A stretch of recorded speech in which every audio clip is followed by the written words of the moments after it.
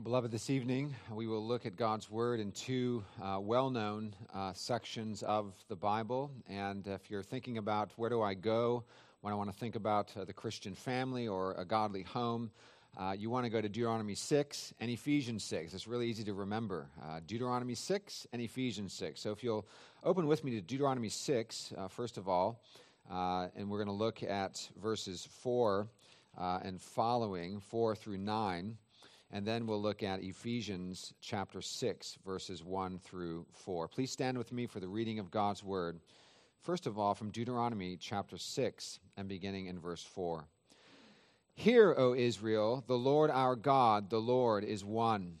You shall love the Lord your God with all your heart and with all your soul and with all your might. And these words that I command you today shall be on your heart. You shall teach them diligently to your children, and shall talk of them when you sit in your house, and when you walk by the way, and when you lie down, and when you rise. You shall bind them as a sign on your hand, and they shall be as frontlets between your eyes. You shall write them on the doorposts of your house and on your gates. And then if you'll turn with me over to Ephesians chapter 6, and beginning in verse 1.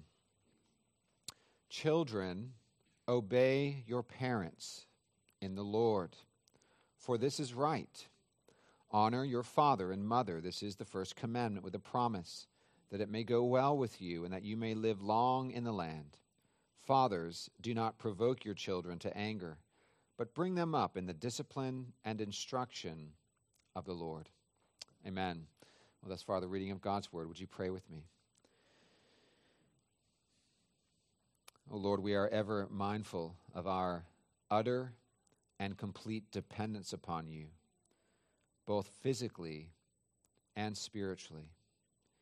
And so we ask, Lord, that as your word is preached, as we soon will come to the Lord's table, that you would illumine our hearts and our minds, that you would strengthen our faith, that you would, by your Spirit, give us that light, and by your grace, Lord, help us.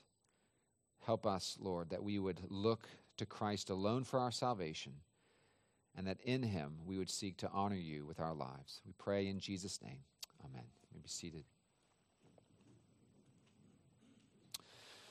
Well, last year was a banner year for Christ Church with kids born. I don't know how we'll ever outdo that. Maybe one day we will. According to my calculations, there were 12, I think 13 born if you go from January to January. But 13 babies born into this congregation in this past year, and we praise the Lord for that. We have growing families in the life of this church, and it's important from time to time that we consider what a Christian home is and what a godly home and family is. Now, this is a massive, exhaustive sort of subject. I think I spent many weeks on this subject at one point a couple of years ago as we did an entire series in the Christian family.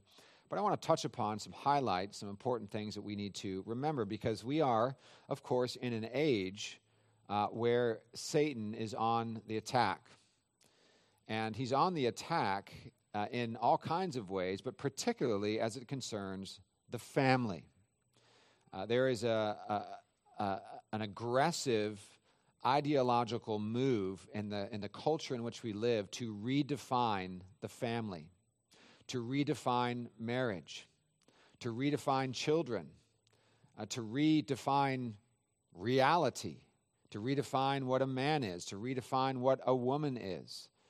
As you may have seen this past week in an Orwellian moment in the life of our country, as National Women's Day was being celebrated, an award was given to a man dressed like a woman. And it's quite ironic when you have the movement of women's liberation in the 60s, which we know many good things came out of that. Not all good, but any cultural movements, it's not all good. And often it's not all bad. And it's ironic that now men are taking the awards that are to be given to women. It's extraordinary what's happening in our culture. So there's just a lot of confusion. There's an unraveling of our the moral fabric of our society. And so This evening, as we're thinking about the Christian family, it shouldn't be lost on us how important it is that we remind ourselves of these important truths and principles about the godly home. Now, our text for this evening, at least the part in Ephesians, we'll touch upon Deuteronomy in a few minutes, but our main text is Ephesians chapter 6, and we know that it comes immediately after Paul's teaching on marriage.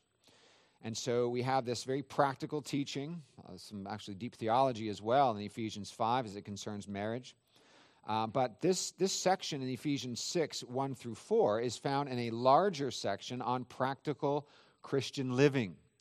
Because the Christian life isn't just to be lived in books.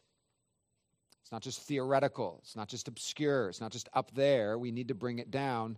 Theology for life, doctrine for life. And this letter to the Ephesians can be loosely divided in two sections. The first section, Ephesians chapter 1 through chapter 3, deals with all kinds of indicatives teaching us about the God of salvation and how he has saved us. How he has saved us. The second section, roughly chapters 4 through 6, teaches us how we are to live in response to the grace of God. And of course, we don't even do that apart from the work of the Spirit within us. It's all of grace. And so we see a kind of transitional verse. If you look in chapter 4 and verse 1, there's a kind of transitional verse from chapters 1 through 3, and then a transitional verse from chapters 4 and following. He says, Paul writes, I therefore, a prisoner for the Lord, urge you to walk in a manner worthy of the calling to which you have been called. And so we learn about that calling in chapters 1 through 3. That calling as in salvation. And then in chapters 4 and following, we are urged to walk in a manner worthy of the calling to which we have been called. In other words, this doctrine, this theology that we learn in chapters 1 through 3 means something for our lives. It's not just to be said, oh yeah, that's wonderful, praise the Lord for his grace, now I carry on living like everyone else. And it's interesting what is emphasized straight away. Look at verse 2 with me, Ephesians 4:2. Okay, so walk in a manner worthy of the calling to which you have been called. Listen to this description. With all humility and gentleness, with patience, bearing with one another in love, eager to maintain the unity of the Spirit in the bond of peace. What we are reminded of here is that those who are in the body of Christ already have unity in Christ, and we are called to maintain that unity. And we do so through these wonderful marks of the Christian life: gentleness, humility, patience, bearing with one another in love. And that's all very difficult, particularly when we try to do it in our own strength. And so here we have a picture of the Christian life. Our faith rests in the work of Christ alone for our salvation, and the fruit of that faith is a life of growing gratitude, of worship, and of imperfect but growing obedience to God's word. And one of the ways we are called to walk in a manner worthy of the calling to which we have been called is to glorify God in our homes. Is to glorify God in our homes and in our families. We not only see that in Deuteronomy 6 and Ephesians 6, but in many parts of Scripture. One of the most familiar is from Joshua 24, and one of the verses within this wonderful chapter is on our wall, right above our piano. Joshua exhorted the people of Israel not long before his death, and he said this, Now therefore, fear the Lord. This is Joshua 24, 14 and 15. Now therefore, fear the Lord and serve him in sincerity and in faithfulness. Put away the gods that your fathers served beyond the river and in Egypt, and serve the Lord. And if it is evil in your eyes to serve the Lord, choose this day whom you will serve, whether the gods of your fathers that your fathers served in the region beyond the river, or the gods of the Amorites in whose land you dwell. But as for me and my house, we will what? Serve the Lord. It's a wonderful kind of declaration. You may want to serve those gods. You may want to serve those gods. But as for me and my house, we will serve the Lord. Well, this evening we're going to consider some important biblical and practical ways that we can serve the Lord in our homes. And I do want to be very practical this evening. The first thing I want us to consider is that the Christian family is devoted to worship. A godly home is devoted to worship. What is the chief end of man? Man's chief end is to glorify God and enjoy Him forever. And one of the ways that we glorify God, the chief way really, is to worship Him. It's what we're going to be doing forever and ever in glory. What is a Christian home if not a home that is committed to the worship of God? A Christian family is a family that worships God the Father through faith in God the Son by the enabling power of God the Holy Spirit.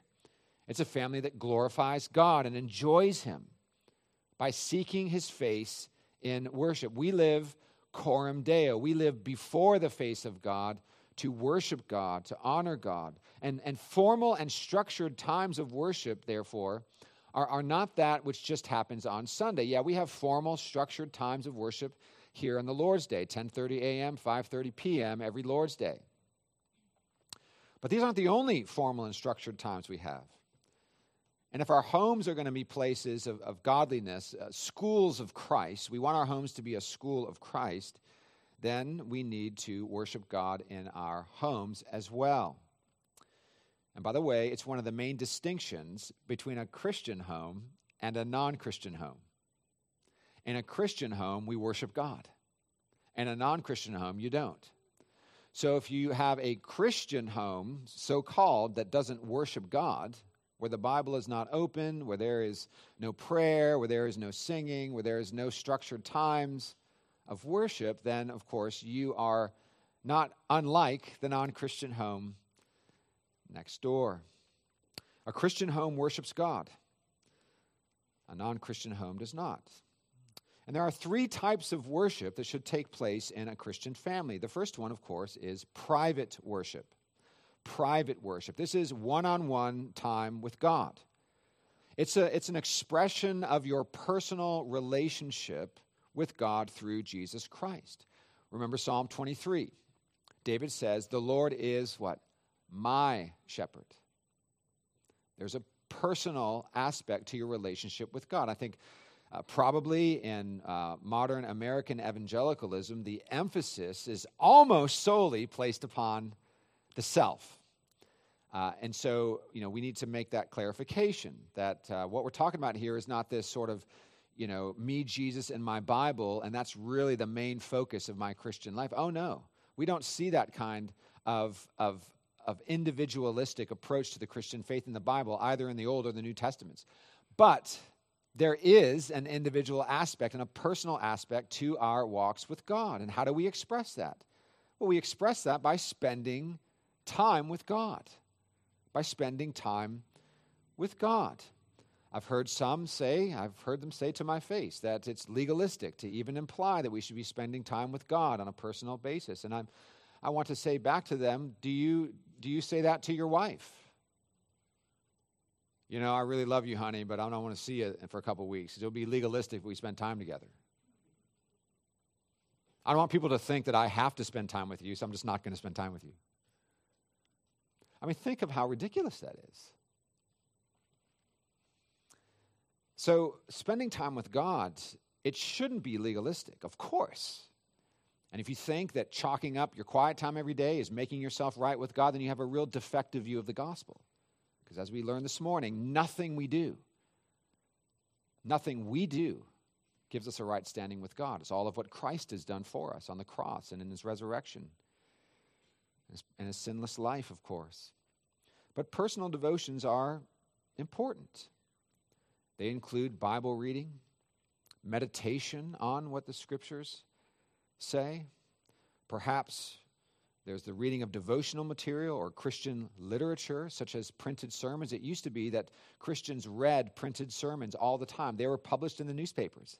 Spurgeon's sermons in the 19th century were some of the main reading in the newspaper. Of course, we don't have that anymore. But we have a lot of wonderful collections of sermons.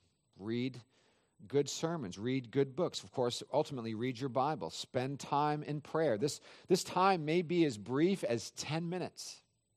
It may be as long as 3 hours. Say if you're retired or something, you have that extra time. But it's important that we set aside time with the Lord, not only to put on the armor of God before you go out into your day, but also to remind ourselves, why so downcast, O my soul? Put your trust in God, reminding yourself of God's promises as you go out into your day and face the world and all of its temptations and struggles. And I do believe that mornings are best. I do believe that mornings are best as you go out into your day. But we should not only do our devotions privately in our homes, it's equally important that we worship God daily as families. And can I say this as well, that it is so important that our children, this is a word to the parents, that children see us reading our Bibles. Again, it's not a show. It's just you're doing it because you love God. But it's important that children see their parents reading their Bibles, praying. If they never walk in the room and walk out and start saying something and walk out because you're praying, then maybe you're not praying enough for them. We need to be on our knees in prayer. But how about family worship? This is so important. We need to recover this ancient and biblical practice of piety in the home. Godly homes are built in part by spending time in the Word and prayer as families. As families. Now, while there is no explicit command to gather together for a formal time of worship in the home, we see scores of verses about worshiping God and teaching our children the ways of God. And one of those, of course, one of those ways is to have a formal, structured time of family worship. Again, we read earlier from Deuteronomy 6, "You shall teach them diligently to your children and shall talk of them when you sit in your house and when you walk by the way." It sounds to me like here, what's being encouraged is that in the family, you talk about God. You talk about His Word. You sharpen one another. You encourage one another. It's not something you just reserve for Sundays. No, we talk as families around the table about God's Word and what He's teaching us, how we're growing. Our text for this evening in Ephesians 6, which we're going to consider in more detail in a few moments, exhorts fathers to bring up their children in the discipline and instruction of the Lord. What better way to do this than to have a regular time of worship? By the way, you might say, well, Pastor, our kids aren't in the house anymore. Well, have family worship with your spouse. What if you don't have kids yet? Have family worship with your spouse. 17th century Puritan Thomas Doolittle wrote that God is the, quote, founder of all families, the owner of our families, the master and governor of our families, and the benefactor of your families. And so families are bound to worship with Him, to worship Him, rather. So how can we argue with that? He owns our families. He made our families. He's the master and governor of our families. He's the benefactor of our families. So we are bound to worship Him. But what does family worship look like? Well, if we're honest, sometimes it looks like a war zone. Sometimes it is hard, right? It's like, by the end of the 10 minutes of trying to make it work, everybody's frustrated and, you just have to shut it down sometimes, don't you? You just have to shut it down sometimes. But what family worship is meant to be is a time to gather together, to open God's Word, to read God's Word. If you have small children, to sing some children's gospel songs, to sing a hymn, to spend time in prayer together, maybe read a little bit of church history. There are lots of wonderful children's church history books that Reformation Heritage Book publishes. It's a time to be together. This can be a short time. It can be a longer time. And you always want to judge how long that time should be based on moods, based on schedules. And we've all made mistakes on this, of course. Dads, you don't want to read a book on family worship and then get all fired up and try to have a 2-hour family worship time to the testing of the patience of your wife and your children. I have had to confess these kinds of things before, that I have tried to do these things and they don't work so well. But what should happen during this time? Again, Bible reading, the singing of psalms and hymns. You know, we have these hymnals. You may want to pick up a couple for your house. It's good to have a shelf full of hymnals so you can go grab the hymnals and sing to God's praise. It's a time to be catechized as well, the shorter catechism, to move through those questions and answers. And it's important to have prayer, and we teach our children to pray in these times. And so this time of devotion is so important in the life of the family. What are some obstacles to regular family worship? What are some obstacles? Well, number one is just plain neglect. The head of the house just doesn't make it a priority. The television is on for several hours a day. Newspapers and the internet's a daily routine. 3 meals a day is standard, but setting aside a few minutes for family worship gets marginalized, gets pushed to the side. It's just neglect. But we're called to be still and to know that God is God and that we are not, and that his word is true. And so let us not neglect family worship. Another excuse is just busyness, because our lives get very hectic, and we need to slow down as families if we become overly busy. And as I say these things, it's true for all of us in this room. All of us in this room. There's not a couple or a family that doesn't find themselves busy or at times neglecting the things that are most important. But again, we're being reminded of these things, and we're thankful for God's grace and patience with us. But if we never have time for God in our homes, we've clearly become too busy and need to reevaluate our lives and schedules. And if you have small children, just remember this: you only have those children for a short amount of time.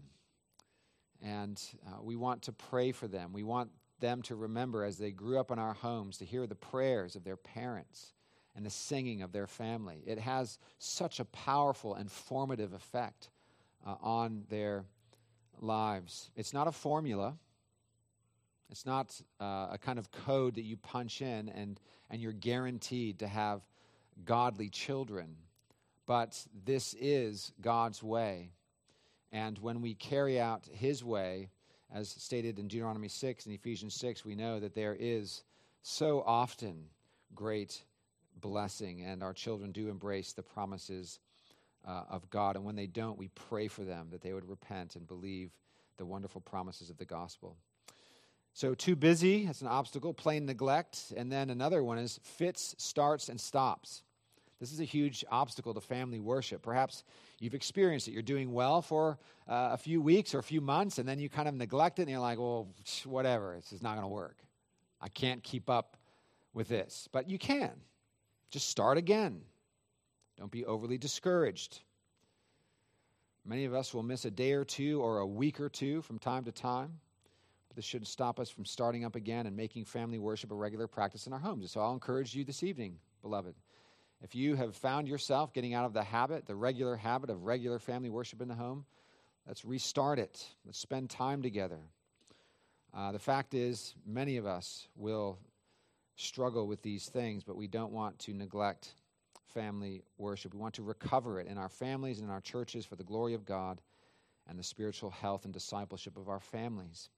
We are called to make disciples of all nations. But that begins in our homes. We begin with our own children to make disciples of the Lord Jesus Christ. And it's in the church, of course, that we receive the preaching of the word and the sacraments and spiritual oversight for the benefit of our souls. And so it's not a privatized Christianity of just us at home by ourselves or just with our families. No, we need the church. We need Lord's Day public worship. The Christian family is devoted to public worship on the Lord's Day. The gospel is central in this. Again, this is not a legalism. It's not harsh. We say that the Christian family is devoted to a Christian Sabbath. A Christian family is devoted to a Christian Sabbath. J.C. Ryle, a wonderful Anglican bishop, states that in addition to the Christian Sabbath being good for mankind's body and his mind, quote, the Sabbath is an unmixed good for man's soul. The soul has its wants just as much as the mind and body. It is in the midst of a hurrying, bustling world in which it its interests are constantly in danger of being jostled out of sight. He's writing this in the 19th century, by the way. He goes on, to have those interests properly attended to, there must be a special day set apart. There must be a regularly recurring time for examining the state of our souls. There must be a day to test and prove us whether we are prepared for an eternal heaven. Take away a man's Sabbath, and his religion soon comes to nothing. As a general rule, there is a regular rite of steps down from no Sabbath to no God. End quote. The Sabbath was instituted at creation. It was republished in the Ten Commandments and underscored by the prophets and reinforced by Jesus Christ, who calls himself the Lord of the Sabbath. The Lord of the Sabbath. It was changed to the first day of the week in the New Covenant Church, celebrating the resurrection of Jesus Christ from the dead, and it has been practiced by Christians for nearly 2,000 years. The Sabbath, the Puritans said, is the market day of the soul. It's the market day of the soul. It's like when you go to Costco to get all your, 15 carts of groceries. And you say, oh, this is going to last us for a month. And then it lasts you for like a week. And you've eaten way too much because you got it in bulk. The Sabbath is when you come to receive all the blessings, the spiritual delights, the encouragement, the comfort, the challenges, the rebukes, the corrections. The Sabbath is the market day of the soul, a day of worship and spiritual nourishment, a tithe of 1 day in 7, as it were, the first day of the week wherein we rest in God's saving grace and get a foretaste of heaven as we gather with God's people for worship and fellowship. The Sabbath is not family fun day, but rather it is a day of worship and rest that we carry out with our family in the context of our larger church family. You say, well, Pastor, the Sabbath at Christ Church is not very restful. It's not very restful. We've got the prayer meeting at 8:50, and we have Sunday school at 9:30. Then we have morning worship at 10:30, and then oftentimes we'll have some things going on between 4 and 5:30, and then we have the 5:30 service. That doesn't sound restful. Well, here's the thing. When it talks about Sabbath rest, it's talking about resting from the ordinary things, resting from the things of the world, and resting in the person and finished work of Jesus Christ, which we do together as a family. And I would say that after over 20 years of ordained ministry, that the Christians that I've known who have been the most exhausted have been the ones that have not kept the Lord's Day. Because there's something that's strengthening and empowering and encouraging that happens when observing a Christian Sabbath that doesn't happen when one does not. And so resting doesn't mean taking a 4-hour nap. Resting means resting from our ordinary labors and resting in the Lord. You understand that when God rested on the seventh day, it wasn't like he stopped upholding the universe and stopped working. No, he just rested from creation, the work of creation. But of course, he was upholding it and doing all that he does. And so the Lord's Day, or the Christian Sabbath, is a weekly reminder for our families, for our children, that Christ is risen. He is our Savior and Lord by grace through faith. The Christian family is committed to this. It's one of the most practical ways that we are distinguished from the rest of the world. We are Christians. And so we obey the fourth commandment, and we go to be with God's people on the Lord's Day. One of the most detrimental decisions in the 20th century church has been the eradication of the evening service. You knew this was coming. It has turned the Lord's Day into the Lord's morning and has thus removed half of the church's public worship and receiving of the means of grace. Now, I don't want to exaggerate this or take it too far, But it's quite extraordinary that in the frontal, massive, blitzkrieg kind of satanic attack on the church that's happening right now, we, the American church, are gathering half as much as we did a couple decades ago, cross-denominationally. And so I want to argue that we as Christians need more doctrine, not less. We need more encouragement, not less. We need to be together more rather than together less. Amen? We need that. You need that. I need that. Think if you just cut right in half all the time we spent together. We wouldn't be as close. We wouldn't be as unified. And our souls would be less sanctified. You see, 154 worship service is better than 52. 154 services where we are receiving the means of grace is better than 52. We need more of God and His gospel, not less. I've told the story before. I'll tell it again. There was a little old lady who went to her urban church. She came in by public transportation, and she was feeble. She had a hard time walking, and someone stopped her and asked her one Lord's Day evening, "Mrs. Smith, how is it that you come back to the service every Lord's Day, to the evening service?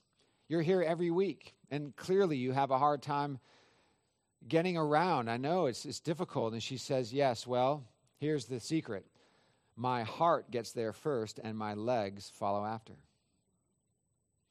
And what a testimony. Are our hearts here? We need more of God. We need more of His gospel. We need more of the means of grace. And so the Christian family is committed to Sabbath worship.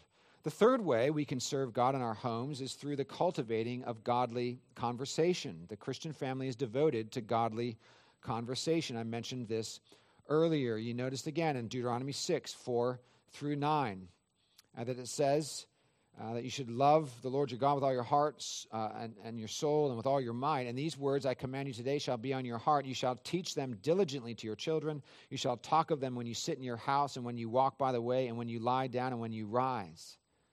You're just talking about them all the time. When you're sitting down, when you're lying down, when you're walking, you're talking about these things. What are some ways to do this? Well, you can talk about the sermons on the Lord's Day and be kind, okay? Be kind. No roast preacher. But you can talk about the things you learned from the preaching. You can discuss life issues in connection with God's Word. You can share what you've been learning in your personal quiet times. You can ask the children what they've been learning in their devotions. Discuss current events or life issues in reference to God's Word. You see, it shouldn't be awkward for us to talk about God around our tables and in our living rooms. And this is where we come to point number 4, which is really in the meat of our text in Ephesians 6, and that is the Christian family is devoted to biblical parenting. The Christian family is devoted to biblical parenting. And beloved, we don't parent in a vacuum. We don't parent in a vacuum. Something or someone will always inform the way we raise our children and run our households. As Christians, it should be the Word of God that informs our parenting model and our decisions and our discipline and our household patterns. We don't want the Disney Channel or Oprah Winfrey or ESPN or the latest pop psychologist or well-intentioned unbelieving neighbor or coworker to teach us how to raise our kids. We must turn to Scripture. And here in Ephesians 6, we get some keen insights into the nuts and bolts of family life, how God wants children to relate to parents and parents to relate to their children. And here in our passage, we see God's care for children, don't we? Did you notice in Ephesians 6, look there with me, that the Bible addresses children directly? Hey, kids. Guess what? Listen to Pastor John for just a minute here. God speaks to you directly in His Word. He speaks to the children in Ephesians chapter 6 and verse 1. And we also see God's love for children very clearly in his Gospels. For instance, in Mark 10:13, you remember the story. Jesus and his disciples had left Galilee. They were on a journey down to Jerusalem when people began bringing their children to Jesus so that he might bless them. The people were bringing their kids to Jesus. And when the disciples saw what was happening, they began to shoo the children away. Oh, away, you children, away. And Jesus was indignant. He was angry with his disciples for shooing the children away.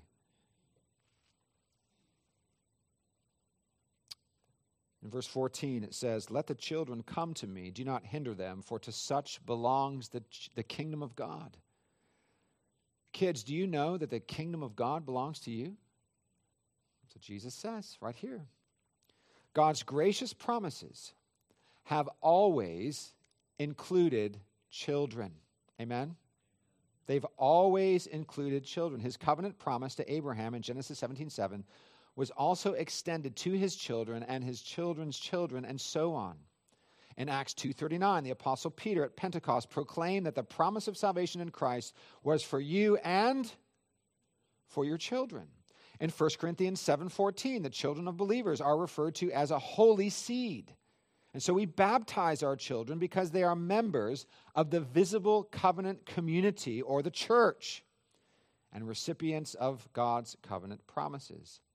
Jesus loves and includes the children. He does not shoo them away. They are not second-rate citizens in God's kingdom and church. They are rather an important and integral part of it.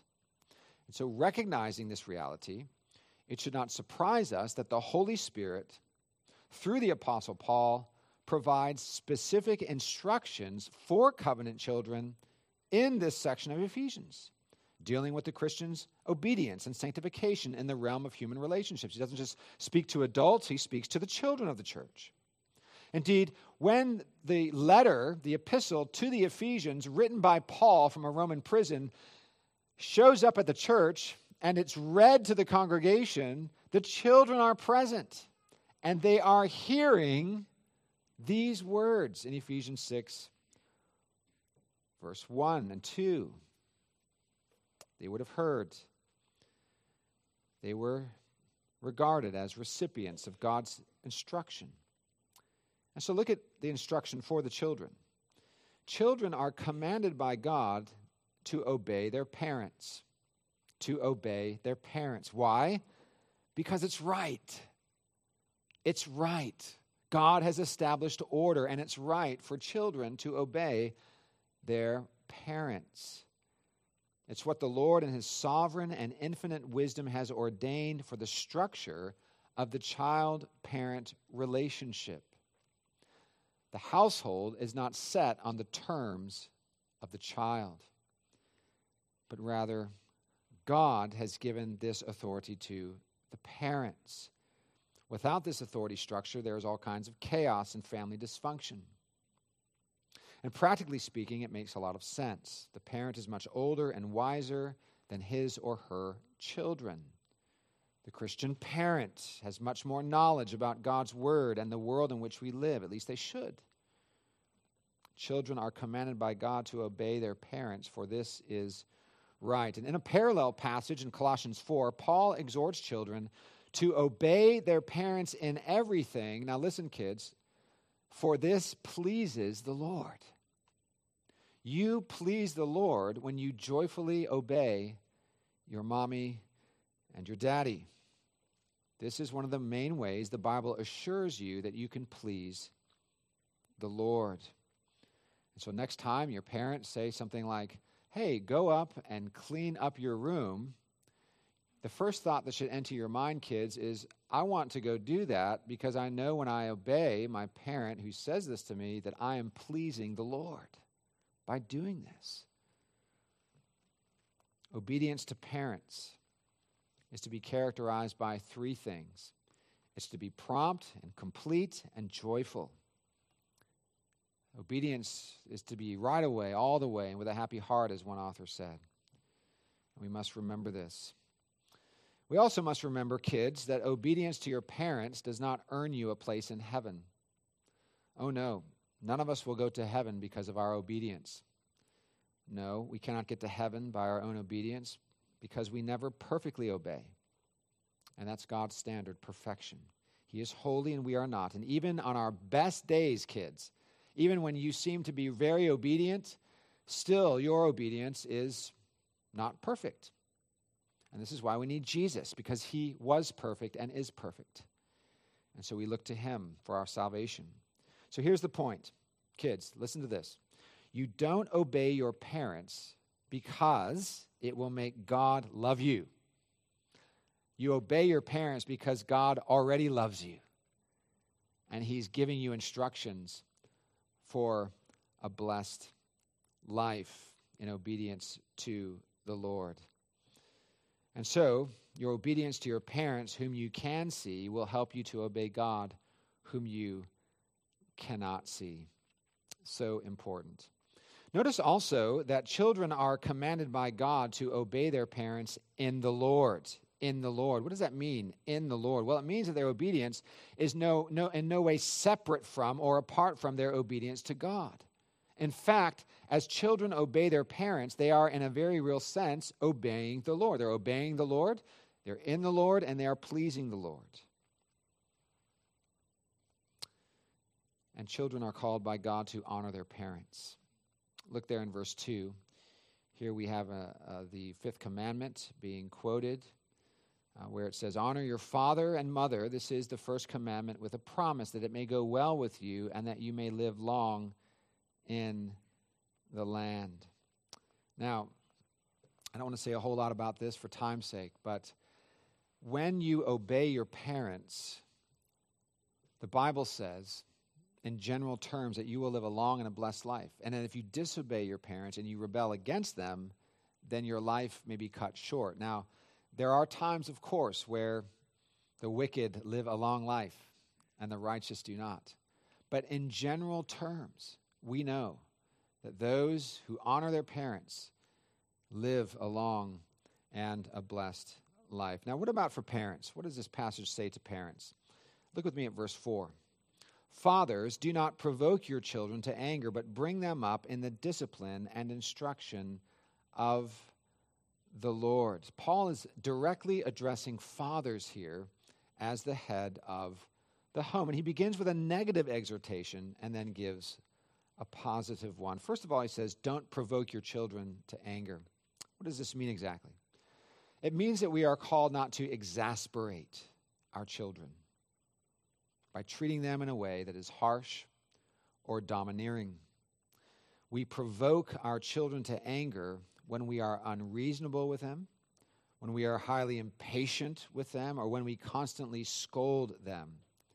We want to raise our children in the Lord, and we want to discipline them, but we do not want to crush their spirit with harsh words and an overbearing style of parenting. We need to be careful of this kind of thing. We see this exhortation right here in verse 4.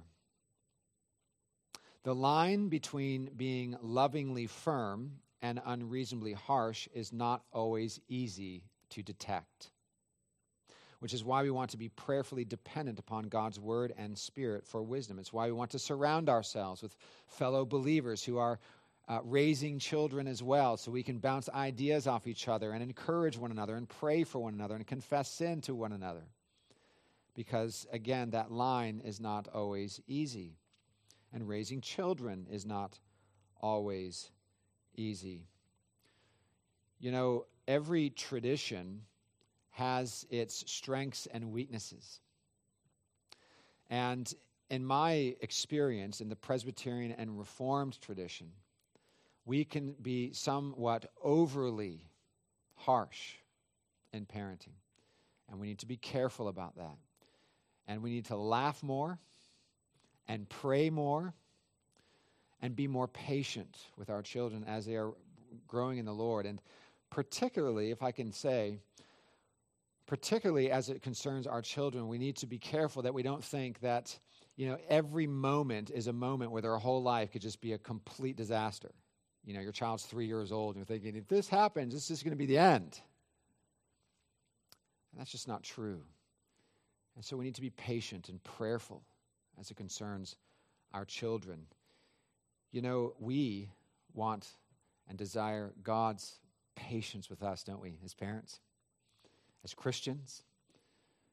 And so we need to be careful that we don't exasperate our children, that we let them grow in the Lord, and we teach them and pray for them and are patient with them. And it's not easy, and there always are questions. And I told someone not too long ago that if I was to write a book on parenting, it would have one page and one word. It would say pray. Because it's just hard, isn't it? To raise children in this world and in this generation. And it has always been. If we read our Bibles, we see that there have always been these challenges with the children of believers. But we always want to err on the side of love, prayerfulness, and patience, and gentleness, the very words we read in Ephesians 4. We are to bring up our children in the discipline and instruction of the Lord. We are to bring them up or raise them. And even this Greek word used here for bring them up or raise is a word that conveys the idea of gentleness and patience and forbearance. So again, we're called to be patient with our children, even as He is with us. Secondly, we are to bring up our children in the discipline of the Lord. This word also, discipline, could be nurture. And that's what's being conveyed. We are to nurture our children. Our families are like a garden, and our children are like flowers in the garden. We nurture them, we feed them, and they grow. And they're not going to be oak trees overnight. And so we pray that God would form and shape their character through His word and through the week after week, month after month, year after year, prayer and family worship and Lord's Day keeping and fellowship in the life of the church. We do not despise the day of small things. We are to bring them up in the instruction of the Lord. That is with admonition. That's another way to translate it, is the admonition, the warnings. So we're called to warn our children about what is happening in the world. It's important, I think, today to help our children to understand some of these basic things that the world is so confused on as it concerns the moral revolution, human sexuality, marriage, all of these things. And we are to bring up our children by being a good example to them. We should be able to say, do as I do, not just do as I say. We will confuse our children if over the course of their lives they do not see their parents taking seriously the things that they are told they must take seriously. And let me say this, so important. We also must be ready at the drop of a hat to ask our children for forgiveness if we have failed or sinned and not been the parents that God has called us to be. And I'm not talking about just like, a general kind of thing. I'm talking about in the moment when there's a loss of patience or where there's a frustration expressed in a way that's ungodly or whatever it may be, that we are quick to say, would you please forgive me? Mommy and daddy are sinners too, and we need God's grace. We depend upon it.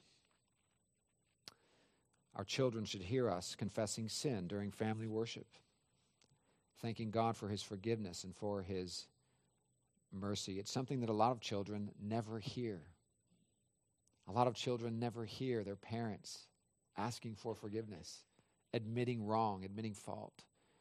And so we can see why our children have a skewed view of things, if that is the case.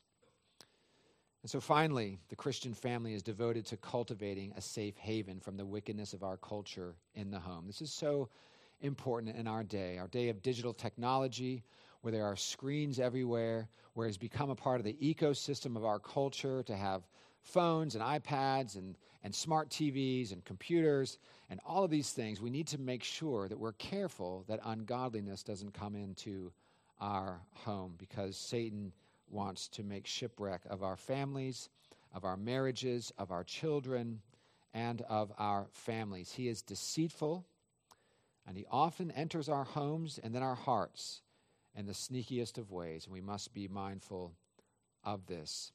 Joel Beeke says this, quote, "Today we live in an age of images.